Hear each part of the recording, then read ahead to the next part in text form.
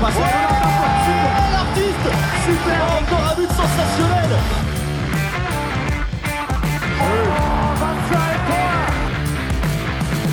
That's a brilliant bit of follow-up play by Mahe. Oh my goodness me, what a shot. Sagosen setter det hen! Han setter den! De I semifinale igjen!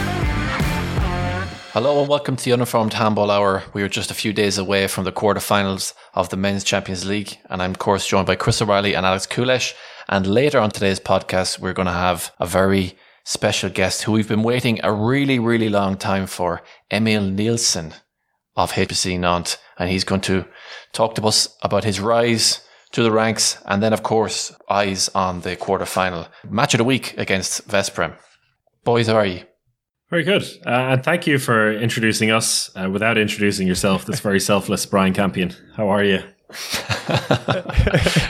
Good. No, yeah.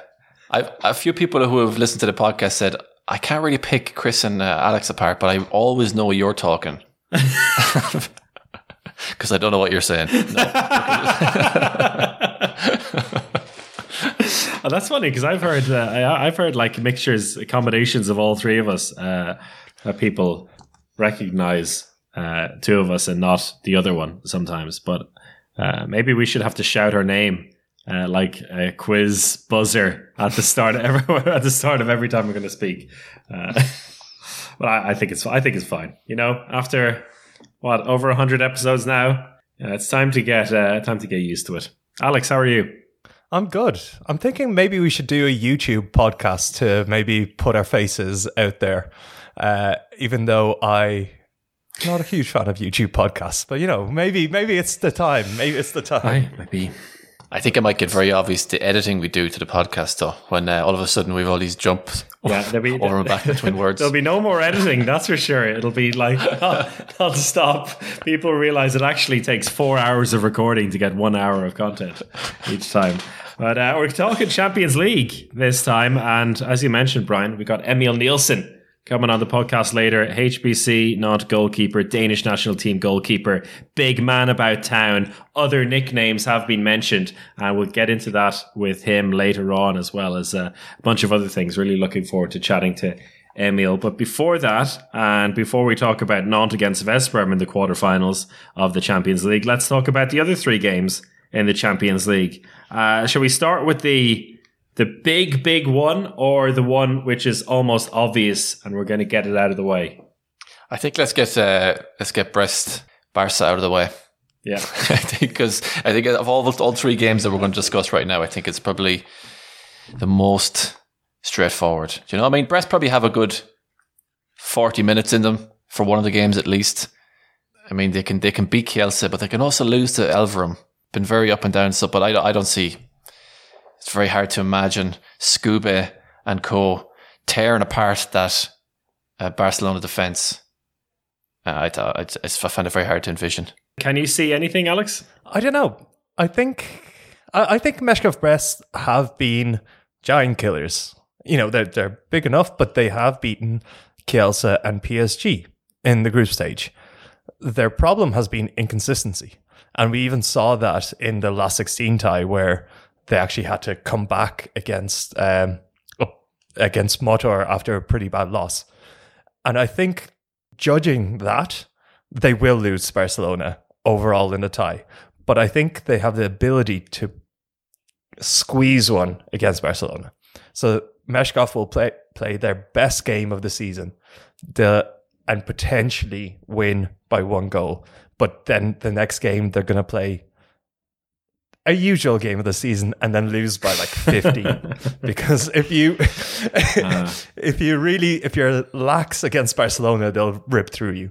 So one tight game, one absolute demolition, and overall Barca through to the final four. I'm getting this vision now of exactly that, like 27-26 at home in the first leg with a crowd in Brest. They go wild. The incredible light show bangs around the arena. And then the second leg is 41-26. And it's just like... it's going to happen. But it could also happen 41-26 and then 38-20 in the next game. You know, that could also happen. But I think what's not going to happen is Brest winning both legs. I'll die on that sword if that comes to that. Imagine. It's Raul Alonso's last couple of games based on what we're saying and them not going through to the Final Four. He's going to Germany next season, leaving Brest. He's done a great job with them, though. Absolutely. He has turned them into a real team. And that's what some of these clubs, so Meshkov Brest is a type of club where there's a rich owner, goes around Europe, picks some stars out. And what Raul Alonso has done is actually kind of build that team smartly with kind of Belarusian players like Valipau, making sure that they get into the team. And, you know, Stas Kuba has just been incredible for them. It's quite interesting. I wonder what happened there, because Meshkov Brest must be very happy with the way the season has gone.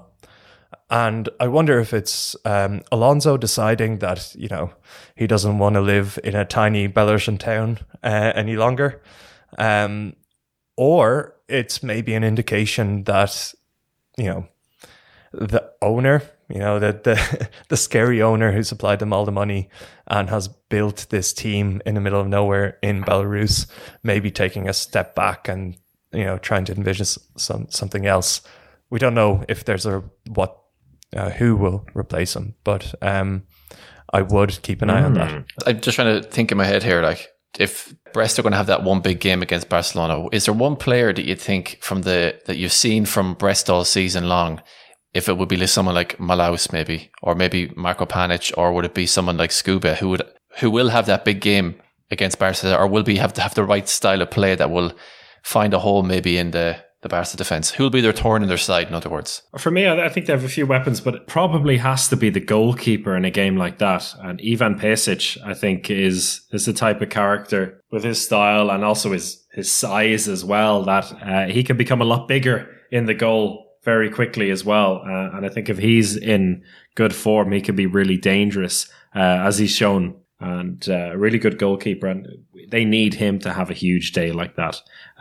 And besides that, yeah, they have a few weapons in attack, and I'm sure Alex will choose his favourite there as the one to break through. I think, basically, I think Stas Kuba will have a good couple of legs. He has shown that he can be shut down, but Barcelona play quite an open defense, so that, you know, there's a lot of movement, and I think it's despite Barcelona having Thiago Petrus and Fabregas in the middle, where they do control their defense very well, I think he can create space around that. I think that game will come down to if they can get Panic, their second top scorer in the competition, if he can get going, if he can get shooting, I think he's the extra mark, because you know that the wingers are going to have a really good game.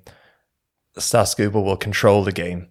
They have some good line players, but you need that shooter to show up.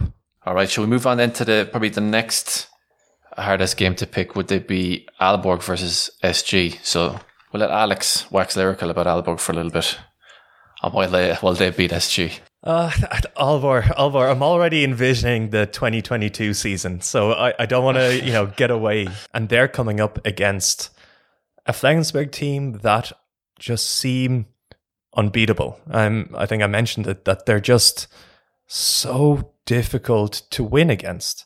They're so consistent. Their style of play, the rock solid defense and amazing fast break just keeps them in any game. And as much as I would like to see Aalborg continue this fairy tale story, and Aalborg have the players, I think, we're envisioning a future team, but they do have some very quality players. Like Felix Klar was actually amazing in that second leg against Porto. He got the quintuple. He was scoring. He was assist. He can control a game. It's they have a good team, but Flensburg just aren't going to lose twice. They're not even going to lose once. They're not going to lose once. This is actually the opposite. I think both games will be very close, but Flensburg will win 2 close games easily, the way that Flensburg seem to win close games easily. Do you think, in terms of style of handball, do you think Flensburg are just a better version all over the court? They're just an upgraded, the 2.0 of Aalborg. This is like a Danish derby. You know, these are like 2 Danish handball clubs, but one of them is like upgraded to the Bundesliga 40 years ago or whatever. And I think that might actually be a bit of a negative for Flensburg, is that all of these players know each other so well. It will have a bit of a derby feel to it. It won't be an exotic European encounter. And I think that'll make it a bit more nitty gritty. But I mean, Flensburg's team at the moment, correct me if I'm wrong here, but I think they might have 3 of the best informed players in the world right now in Jim Gottfriedson, Hampus Vanna, and Benjamin Buric in goal. Like, they really do have half a team of like the world's best players on form at the moment. And it would be a crying shame based on that for them not to go through. But I think it'll be damn close.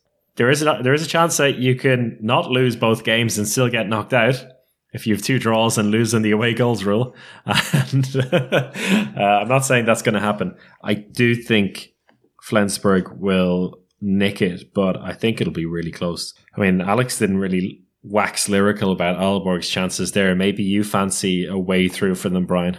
I was thinking more about exactly what you said about Hampus Vanna and Jim Gottfriedson, that Hampus Vanna was awarded Swedish male handball player of the year. I think it must have been actually quite a hard decision between him and Jim, with 2 of them in such good form.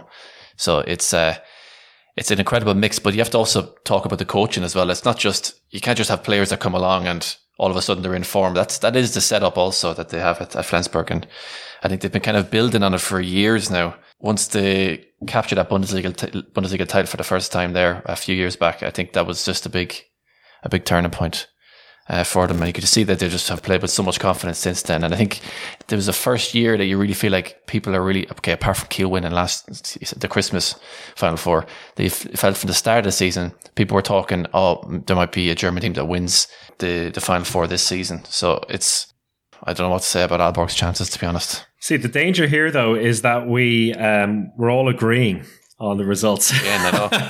And that was our downfall in the last 16, because although I felt there might have been a chance, I didn't go for it. So is anyone going to go for Aalborg here? Or are we all just going to have egg in our face in 2 weeks' time? Flensburg haven't lost a game in 22 tries.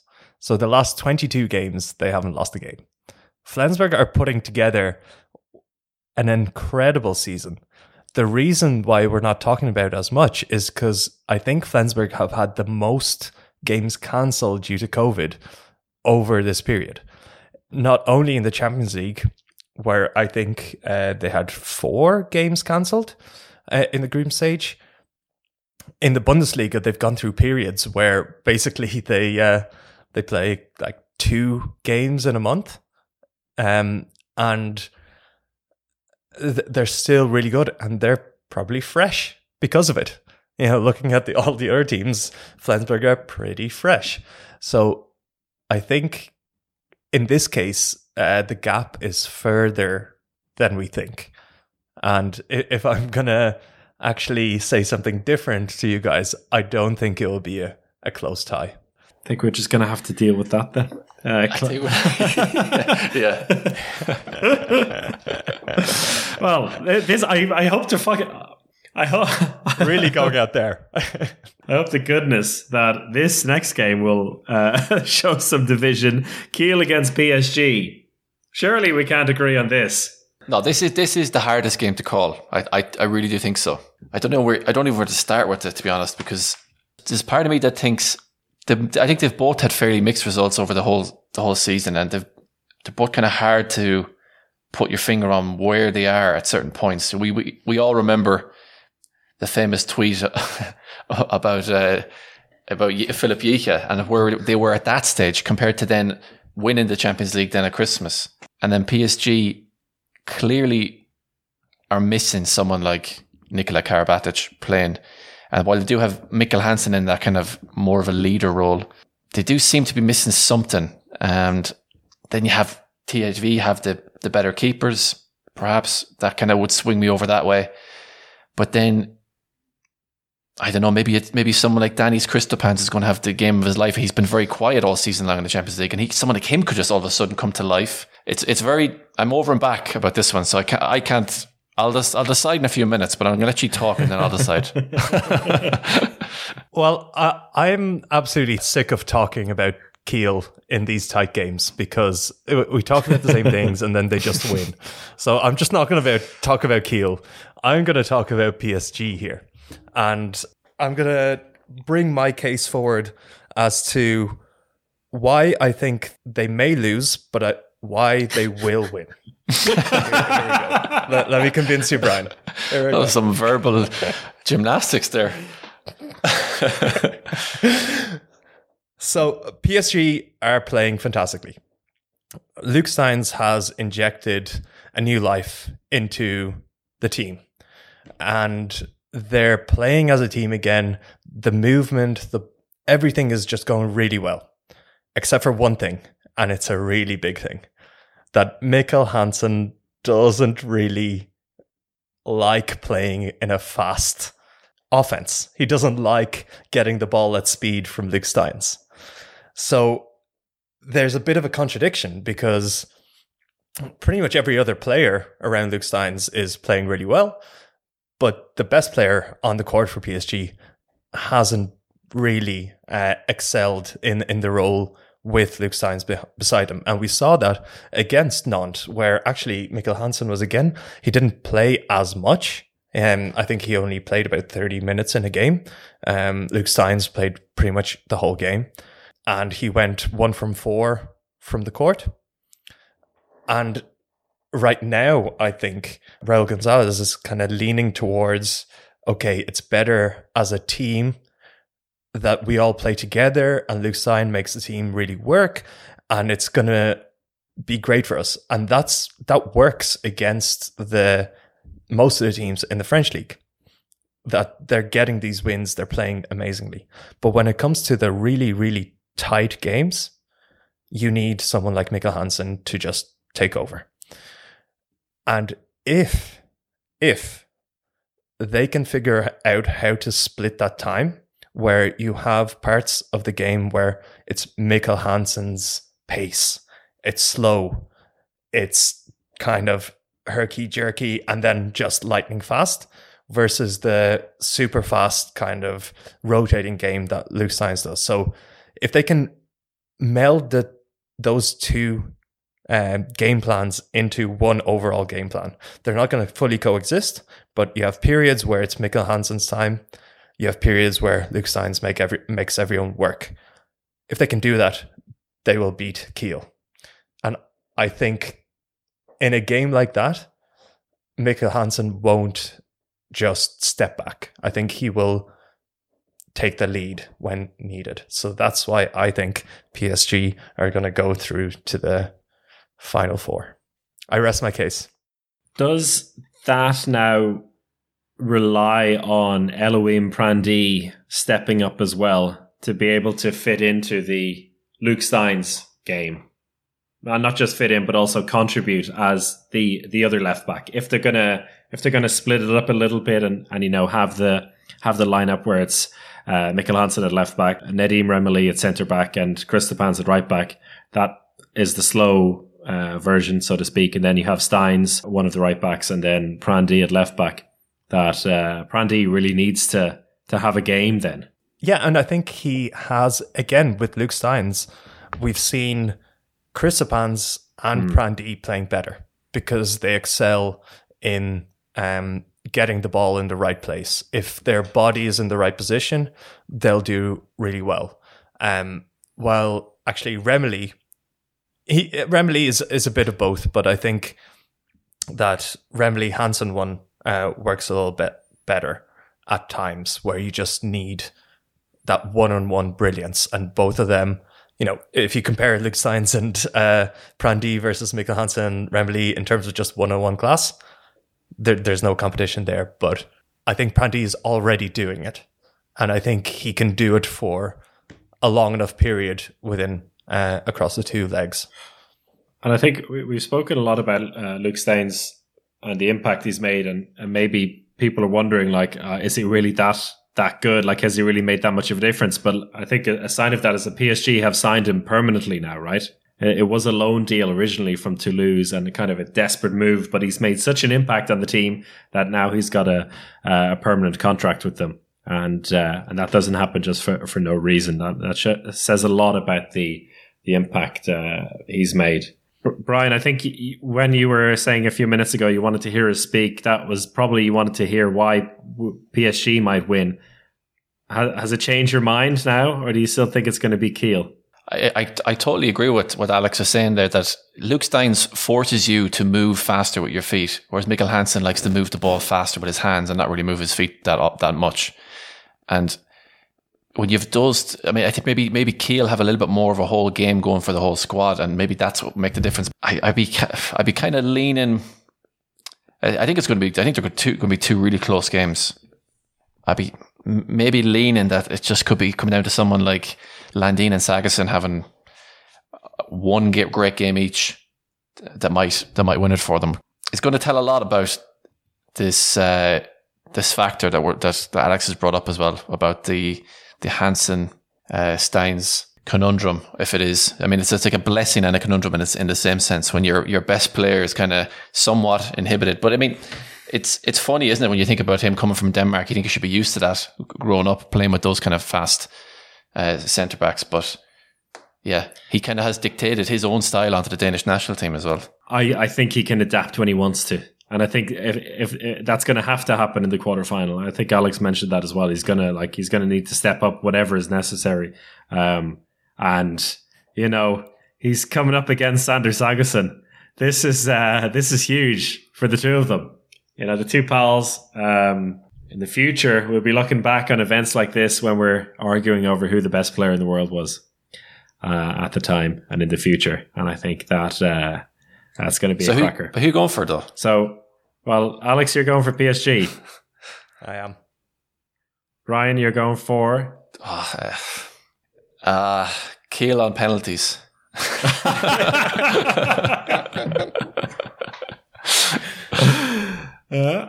I don't think it'll be that close. I think Kiel as well. I'm going to keep believing them after we didn't believe in them until they let me down again. So don't rule out Kiel. Don't rule out Jicha. Don't rule out Sander Sagosen. And with that, perfect timing. Emil Nielsen has joined the waiting room. So I think it's time to bring in Emil Nielsen for our interview.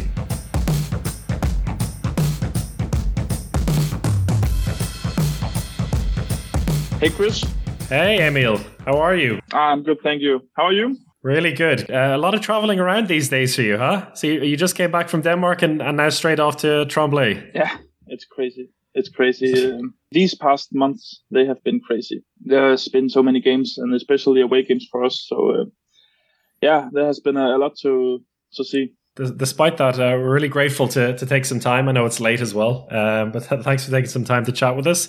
What we want to do is kind of look back over your career chronologically as well, because what really fascinates us about you is, and as a goalkeeper, is that you're 24, but for a goalkeeper, it's still super young, and you've made all these breakthroughs throughout your career at your different clubs at a young age, and I think that's really made a big impact on people. So the first question is, for being such a successful goalkeeper so young, have you always been a goalkeeper in handball? Well, yeah, I have. When I started playing handball, I was the new guy on the team, and we needed a goalkeeper. So I was the one they put in the goals. So was it love at first sight or love at first touch, or was it something that you kind of grew to love? I think it was love at first sight because I never went out in the field. So I stayed inside the cage and try guarding it as good as I can. That's good. That's a refreshing view on things. And the question is, do you still think you can do better outfield than some of the outfield players? Because most goalkeepers tend to think that. Well, it depends what my role is. There's no doubt I'm a better shooter than most of the guys in Nantes, but like the passing and the decision making, maybe that's not my style. I'm not sure about that. I say most goalkeepers at some point have played out on the court, and actually about a month ago on the podcast we had Sandra Toft, the Danish women's goalkeeper, and she was originally a court player until her mother told her, no, you have to stay in goal. So you've had a different path. Yeah. So tell us then about your first steps into senior handball, because we know you're playing with Aarhus first, and you had your first taste of senior handball at very young for a goalkeeper, but you had a lot of success straight away, it seems. Yeah, well, I started training with Aarhus when I was 16. I had my debut when I just turned 17. So yeah, everything went very fast at that period of my life, and I was very successful from the beginning, which was. Well, I don't know. It was a bit of a surprise for myself. A young guy coming into the team, becoming the first goalkeeper at 17 years old, becomes the best goalkeeper of the Danish league at 18, then gets sick with meningitis, and we're out for 1 year. The beginning of my career was a lot of ups and a lot of downs. So yeah, it was a great time. I remember it as a great time, and I do not regret anything. Those early games when you were breaking into the team or getting your first game as the number one goalkeeper and stuff like that, do you remember them being nervous occasions, or did it just come along so quickly that you didn't have time to think about it and you just kind of grabbed them? I remember my first game as a pro. That was in Aarhus, and that was I was really nervous. It was a very important game. And we have playoffs in Denmark, and if we lost, then we couldn't make it, and unfortunately we did. But I remember one episode where this was before we played 7 against 6, so this was when they had to have a jersey on. I remember I had a save, and one of my first action was I thought, okay, they're playing without goalkeeper, I need to try and shoot.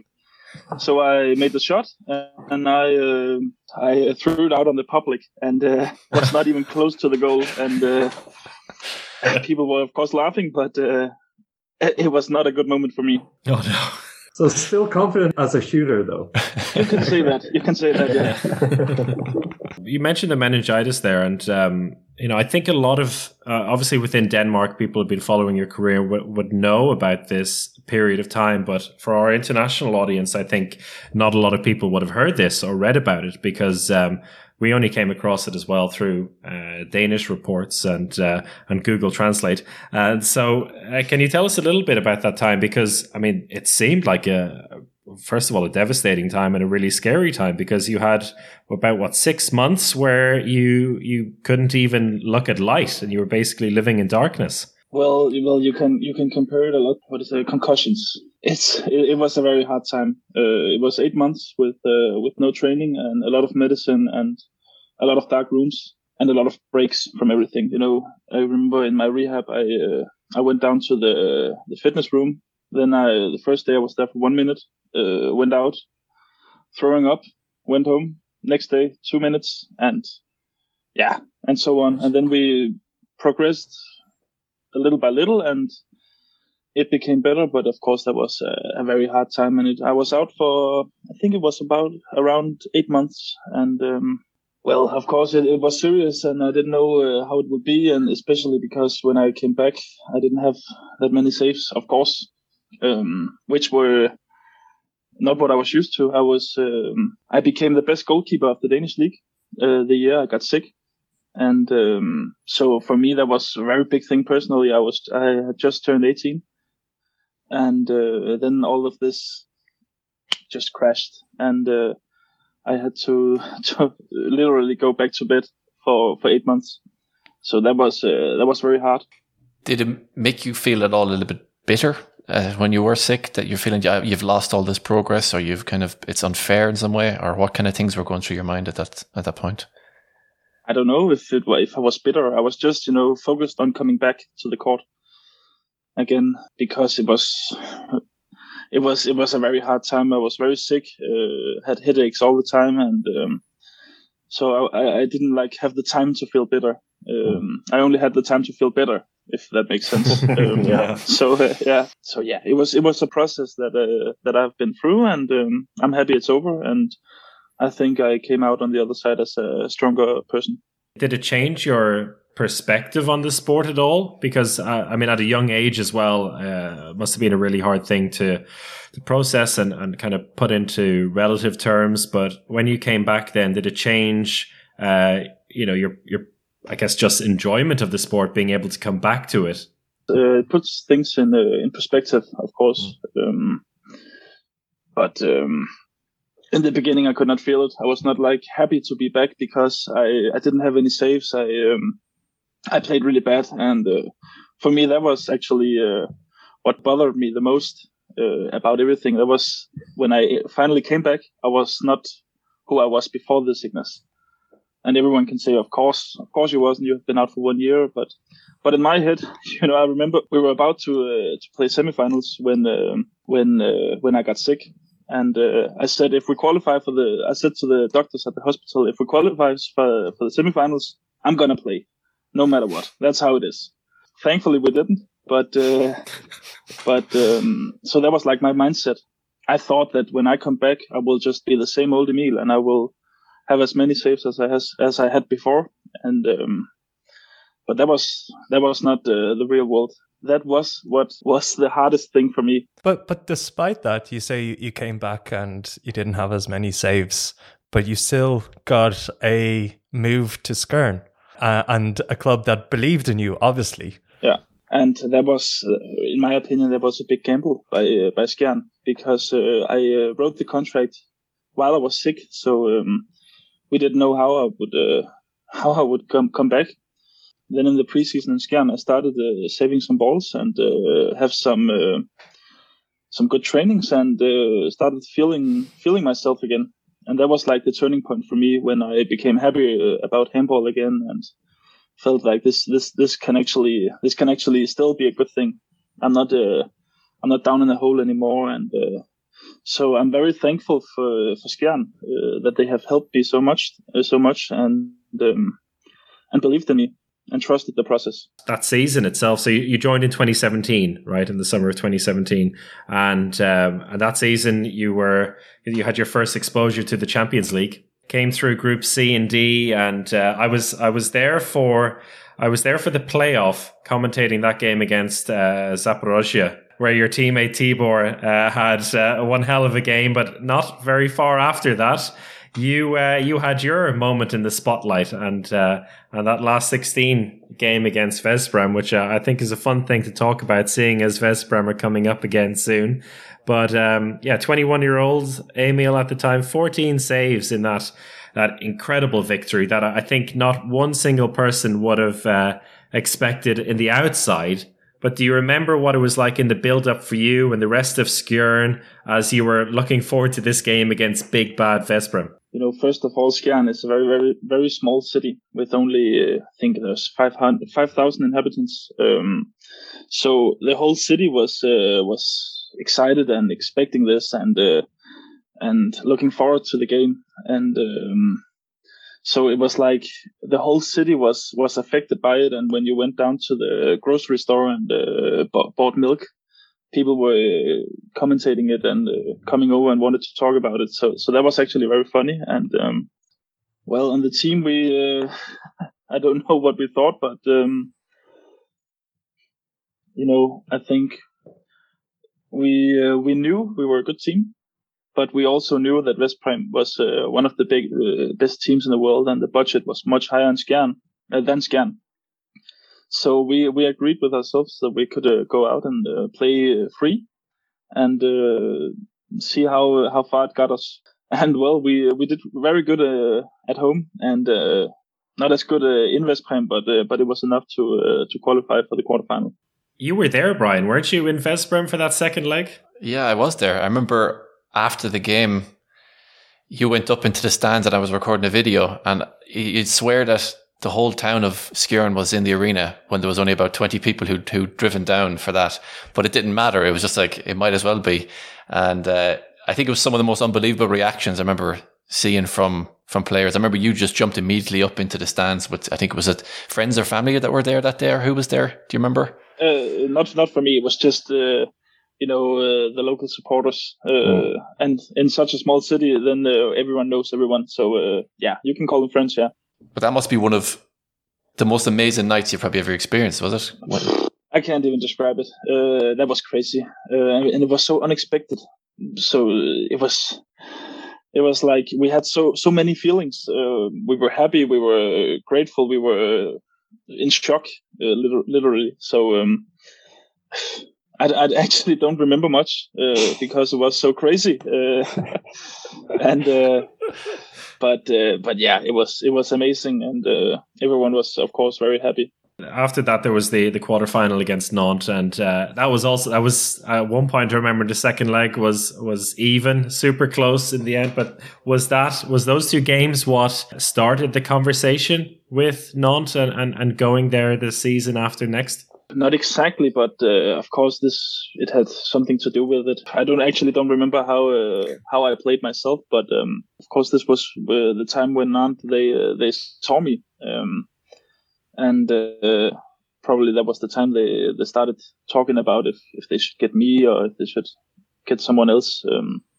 And they chose to buy me free from my contract. And I'm nothing about Skjern, but I'm grateful for that. Of course, it was a big chance for me, and yeah, we are doing great. Going to Nantes is a big step, and I think for players in Denmark a lot, there is a decision that you have to make whether you think you are good enough to become the very best and go to the top clubs. Is that something that you always had in your head, or was it more of just something that came about? It has always been a goal for me to play in the top clubs and play on the national team, and the biggest goal for me personally in my club career is to win the Champions League.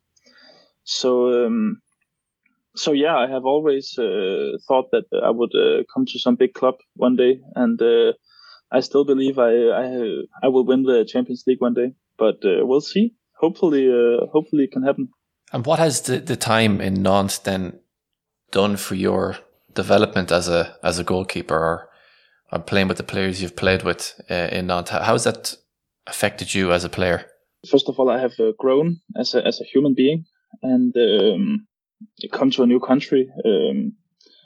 Kind of learned a new language, not perfect, but a little bit. And as a goalkeeper, of course, I've got so much more experience. I've played the Champions League more times than I did before. I have always said that if you want to be the best, you have to train with the best, and you have to play with the best and play against the best.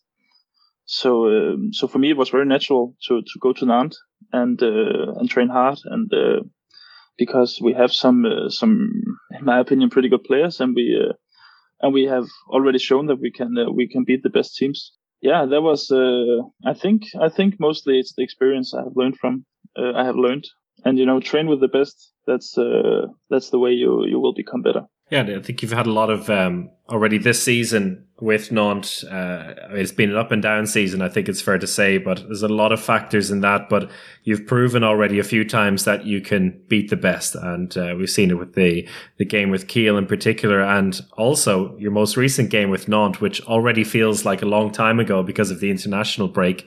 But beating PSG in Paris as well, which was an incredible game, and you yourself had a game that, I mean, it doesn't really surprise people anymore because people come to expect this from you. I think like 15 saves or so is like is the Emil Nielsen number at the moment. I'm always saying if I have less than 15 saves, it has not been a good game. So that's like how I put it up. Yeah. And I always notice, looking at the styles of goalkeepers, there are some goalkeepers that are a little bit, they're steady, they're all about positioning, they do what is right every time. And then there's kind of explosive goalkeepers, the hot streak goalkeepers. And I think I would definitely class you in the hot streak goalkeeper, where when you save one, there's another one coming and another one coming. Do you feel that as well? Or, do you feel that extra energy during those periods?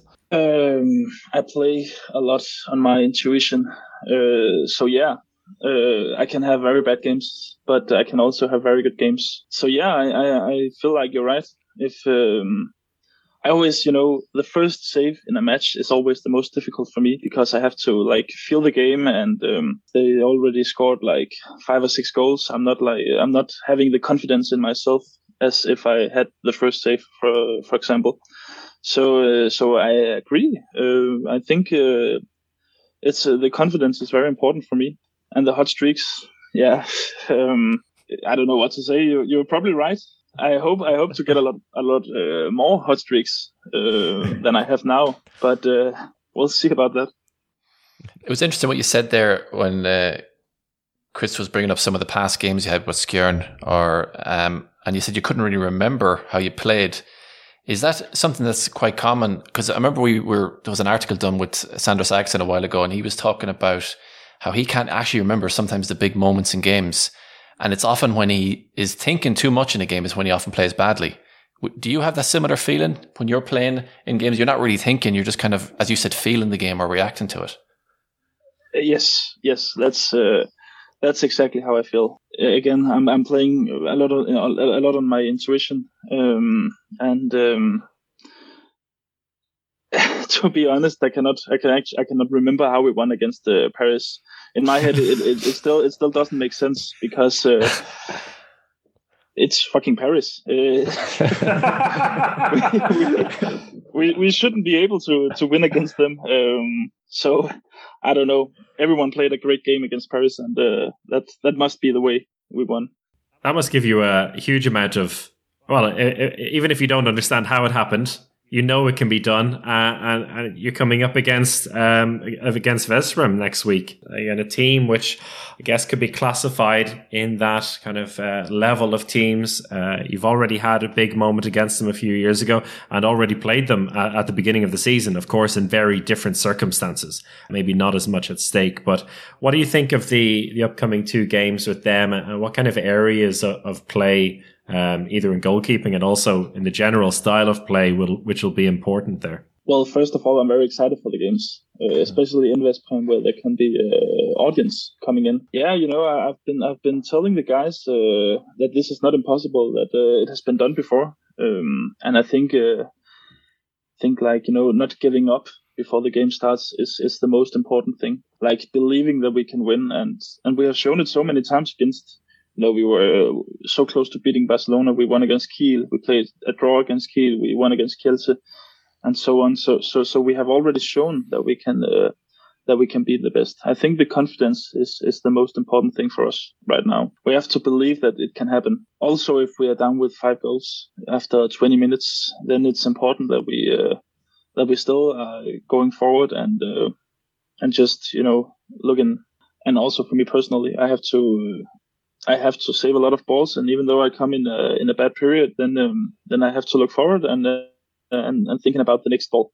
And I think that's going to be our mindset of this game, because we're not favorites. We're not favorites at all. So like in Skjern, we can play a little free. Of course, it would be a dream for everyone to go to Final Four, but it's not like we're not favorites. If we lose, well, then that's expected. But we have shown it before, and I believe we can do it. That's so different to what you're experiencing in your fledgling Danish national team career, where every single game you're expected to win, and in almost every single game you're the big favourites. But do you have a preference in those situations as to, I guess, for a goalkeeper it's one thing, but for the whole team and the underdog mentality? Well, I like pressure. I like to pressure myself. I like to have the pressure from outside. And I have on the national team we have a different kind of pressure than we have in Nantes. And both ways are good for me. I do not prefer anything over the other. So yeah, that doesn't matter. Alex has a big question to ask you at the end, but I have one one question to ask you before that, and it's because in our last episode, we had a bunch of fan questions come in, and one of them in particular from Annette Utby asked, when are we getting Emil Nielsen on the podcast? So this is especially for her as well, and we've been looking forward to it for a while. So I had her ask a question for you as well. She's a goalkeeper herself and wanted to know about your preparation for games, and I think coinciding with what you were saying about your intuition and getting a feel and needing that first save, what do you do in the build up to a game to get yourself into that? Well, like a lot of other goalkeepers, I watch a lot of videos, but I think I do it in a different way than a lot of other goalkeepers does it, because I can feel like very locked if I'm watching too much. So like if I see on the video this Sander Sargosen will only shoot to my right side, then I will have that in my head and I will only go to my right side, and that's not how it should work. So for me, it's important to see what are the players capable of in my video sequence. So what are they capable of? Can they go down and can they go around the block? Can they where are they shooting from? That's the kind of things I'm asking myself, and I'm not that much looking at where they're shooting. I'm just, where are they shooting and how are they doing it? And then my intuition will do the rest. And that's how I like doing it the most, because you also see goalkeepers who watch like 3 hours of video and a drawing of where they're shooting and blah blah blah. But that's really not me. That's not how I like to do it, because I cannot cope it in my head. Fascinating. So a last question for the end of the interview. The question is, do you have a nickname, or have you had any nicknames growing up? Nickname.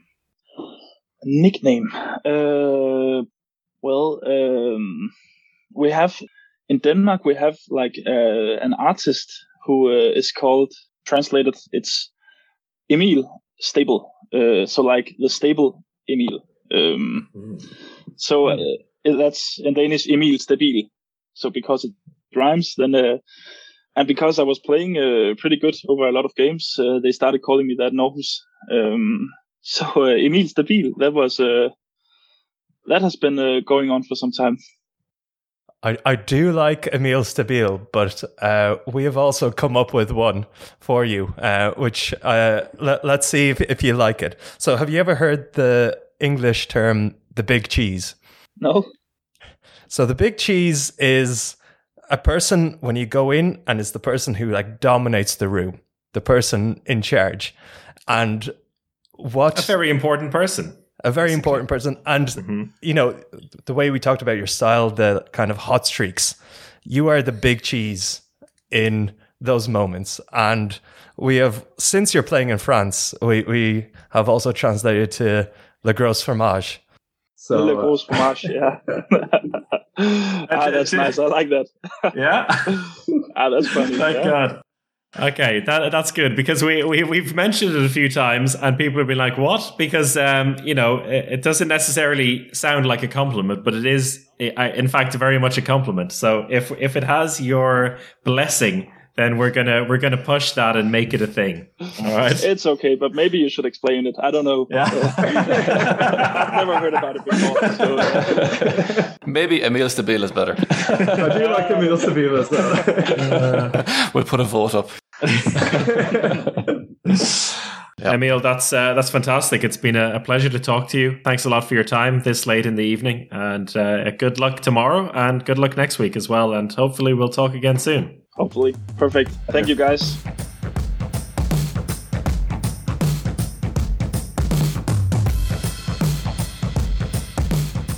That was Emil Nielsen. That was an absolute blast to talk to him. Really enjoyed that one. I think I can speak on behalf of Alex and Brian there as well.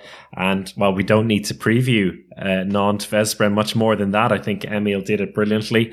And you know what? I think after what they did to Kielce in the last 16, I wouldn't put it past Nantes from giving Veszprém a shock. But we'll talk more about that and the rest of the quarterfinals after the first leg next week. Until then, take care of yourselves and goodbye.